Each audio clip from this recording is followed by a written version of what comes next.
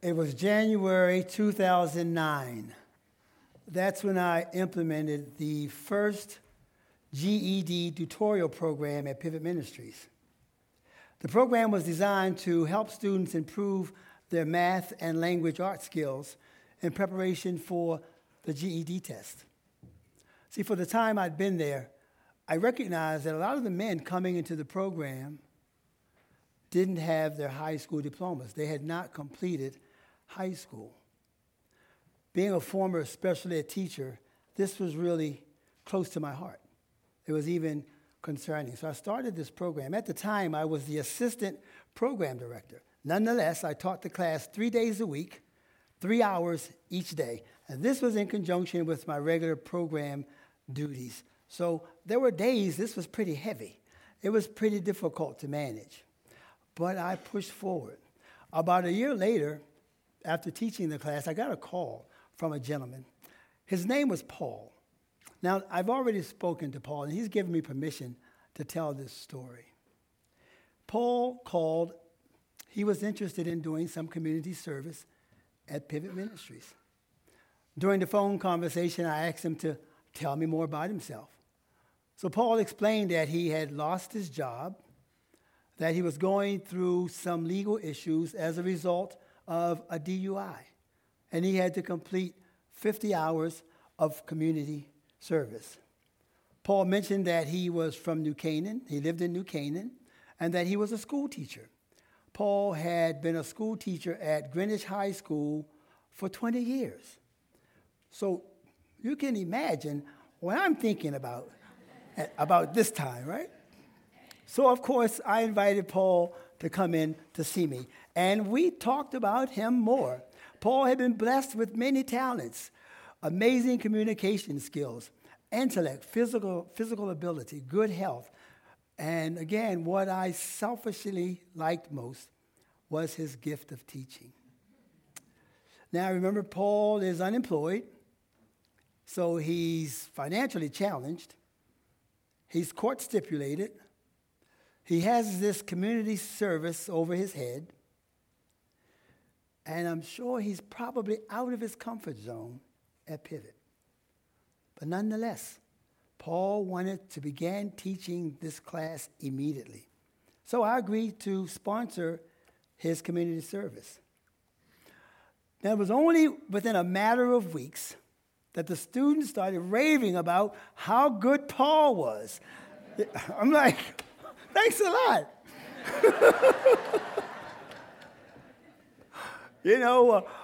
I'd visit the class and they're having these light bulb moments. They're understanding everything. They're even passing the practice test that they couldn't get earlier. Praise you, Paul. Paul completed his 50 hours of community service. But on his last day, Paul came. He's, Richard, there are two guys. They're almost there. Just a little bit longer.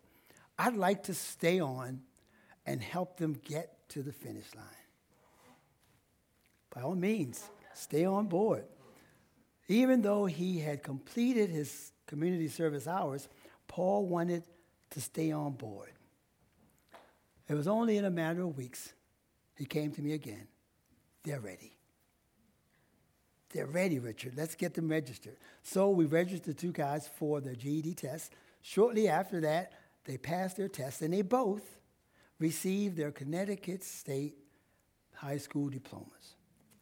I've never seen two happier men.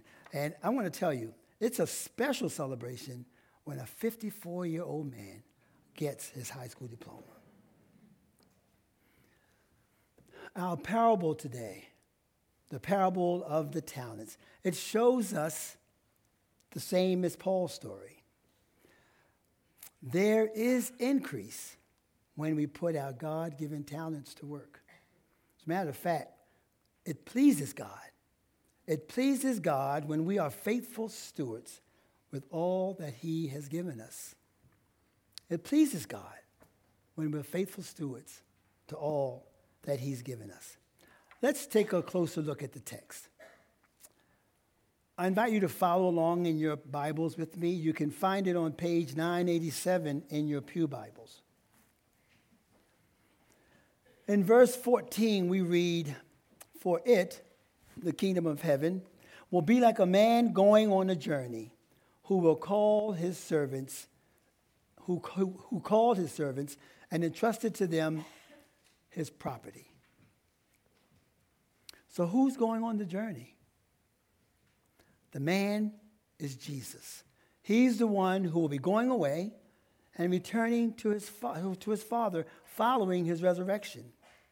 He's the man who will be going away. The disciples don't quite understand that Jesus is going to be crucified, but ultimately he's going to be raised from the dead, and he's going to be returned to his place in glory. They don't quite understand that he's going to be sending a helper, the Holy Spirit. No longer will they have Jesus next to them. No longer will Jesus be in their midst. The Holy Spirit is soon going to be God in them. And then we see that Jesus, the man on the journey, gives a different number of talents to each of his 3 servants. Read along verse 15. To one he gives 5 talents, to another 2 talents, and to another 1 talent, to each according to his ability. Then he went on his journey. 5 talents, 2 talents, 1 talent. Now, perhaps that doesn't sound like very much, but in fact, this was a significant amount given to the servants. In that time, 1 talent was worth about 6,000 denarii. 1 denarius was 1 day's wage. So if you do the math, 1 talent was about worth 20 years of labor. That was a significant amount of money given to the servants. In today's U.S. economy, it'd be about $500,000 for 1 talent. Do the math, 5 talents, 3 talents. 5 talents, 2 talents, 1 talent. What he gives them has significant value. What he gives them has significant worth. And then in 16 through 18, he who had received the 5 talents went at once. He went at once and traded with them, and he made 5 talents more. So also he who had the 2 talents made 2 talents more. But he who had received the 1 talent went and dug in the ground and hid his master's money. So the servant who received the 5 talents, he went at once and traded with them, and he made 5 more. There was no procrastination. There was no hesitation. He knew exactly what to do with his talents. And then the second, he does the same. He went at once to trade his talents. There is a sense of enthusiasm. There is a sense of excitement. They are just happy and excited to be trusted with such a great treasure, and even more, to do something positive with it. They both went at once and traded their talents. I looked up this Greek word, the Greek word for traded. The Greek word is ergazome, and it means to work, to do, to minister about, to labor about. But even more specifically in our context, it means to make gains by trading. To make gains by trading. So there is this sense of increase. There is an intention of increase in the trading. It's like when Paul, our school teacher, he was eager to start teaching that class immediately. He was excited. He was enthused to teach it. Despite all that was ahead of him, he was ready to share his gifts for the benefit of others. He was eager to work. He was eager to minister. He was eager to make gains by trading, willing to put his talents to use to bring increase in others. And so likewise, the 2 servants put their talents to work immediately. And in each case, their original assets doubled. Trading their talents resulted in the increase. But then we have this 3rd servant. the one that buried his one talent. He's described as wicked and slothful. The master responds to his service by saying, "Cast the worthless servant into the outer darkness. In that place there will be weeping and gnashing of teeth." Wow. What's going on with this guy? The master basically cast him into hell. You're probably thinking, "Pastor Richard, that's pretty harsh. That's pretty heavy." Well, I thought the same thing too. Wicked, slothful, cast him into outer darkness just for burying one talent. This text challenged me at this point. But it also challenged those people who heard Jesus speak. Because in the first century, burying one's assets wasn't unusual. That's what people did. As a matter of fact, it was considered safe. It was considered prudent. It was without any risk. Just as a side note, Matthew 13, there's a parable that Jesus tells of a man finding a treasure hidden in a field. Well, it was hidden in the field because someone put it there for safekeeping. Burying one's assets was not all that unusual. So the original hearers to this, they would have thought the third servant's response was not only safe, but that it was wise. To them, he was the smarter of the three. So why the harsh response? As we look into the parable, it appears that Jesus is stressing the importance of a person simply using the talent. A talent is useless unless it's used. The third servant wanted to be safe. He didn't want to take any risks, so he simply buried the talent. Had he even just attempted to use his talent, his reward would have been the same as the other servants. He didn't want to take any risks. He wanted to play it safe. I want to offer you today, saints, that Jesus invites us to feel free to use our talents. He's the risk taker.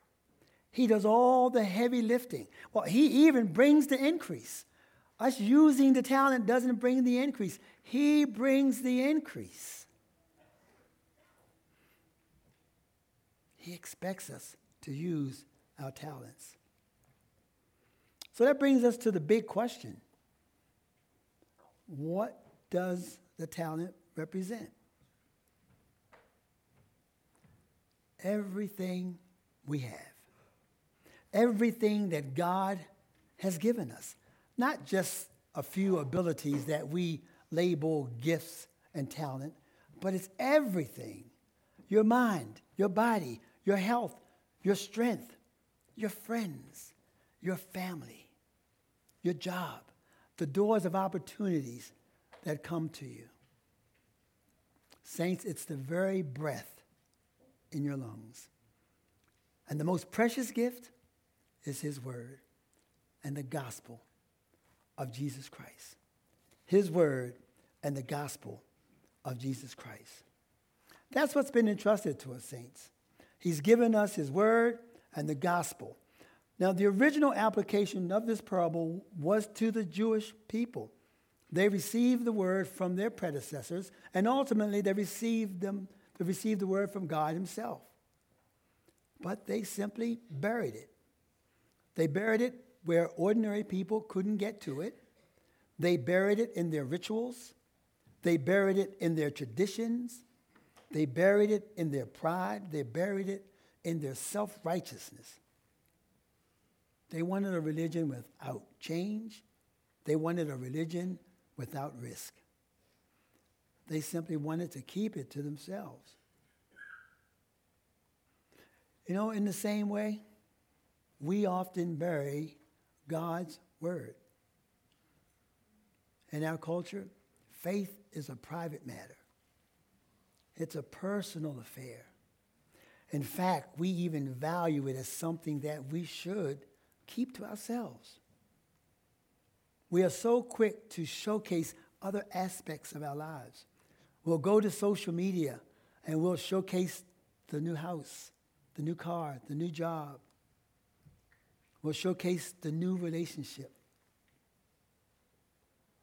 but not our faith.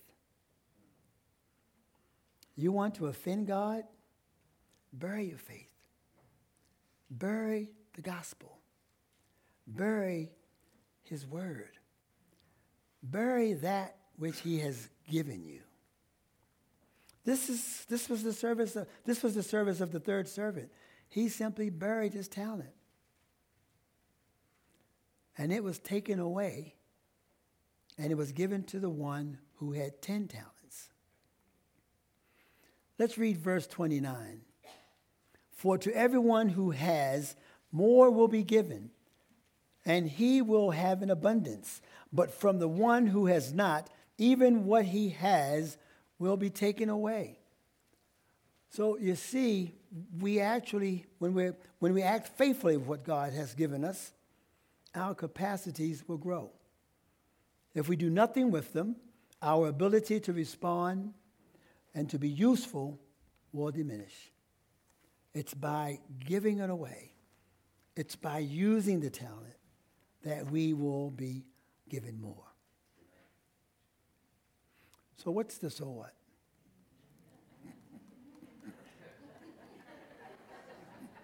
I told him he should patent that. God is a God of increase. Even his word alone brings new life. His word alone brings new life abundant and eternal. We are invited to participate with him by using the talents given to us by him. It's an invitation. We've been given the most valuable resource of all, the Word of God, the gospel of Jesus.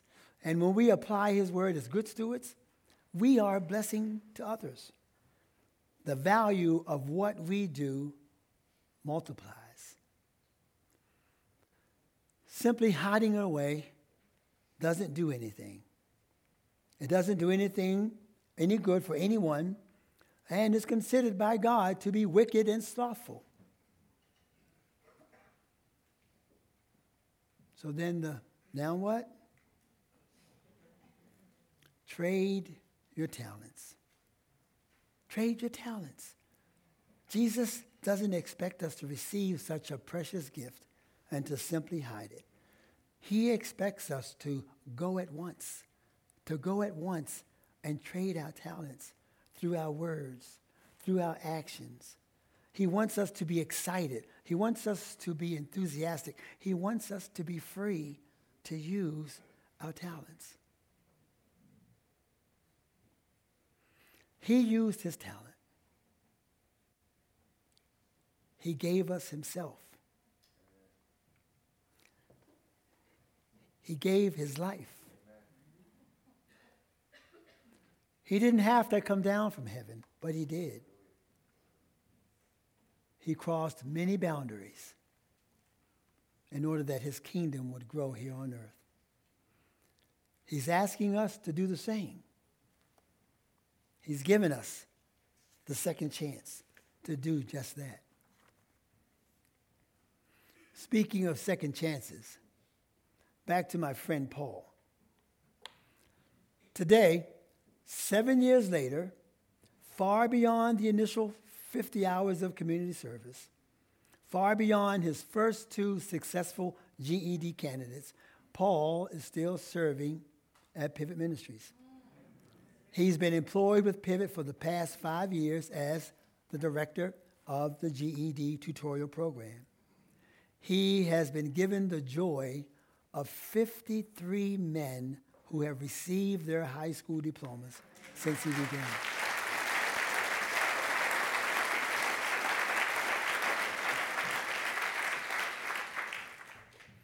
You see, Paul buried his talent, but God gave him another chance. God gave him another opportunity to use it again. And by using his talent wisely, Paul has been given more.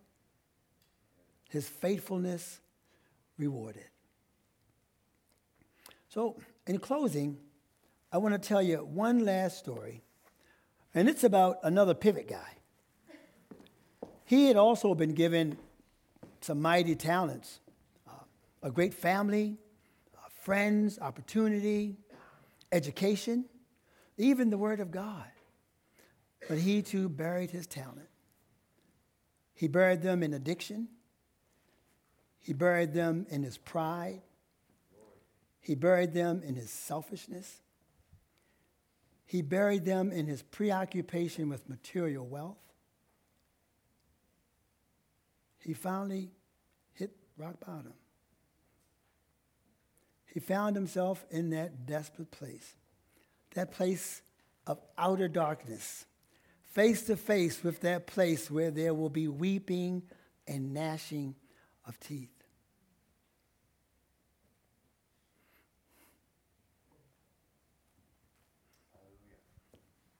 He heard the call of God, and he answered that call.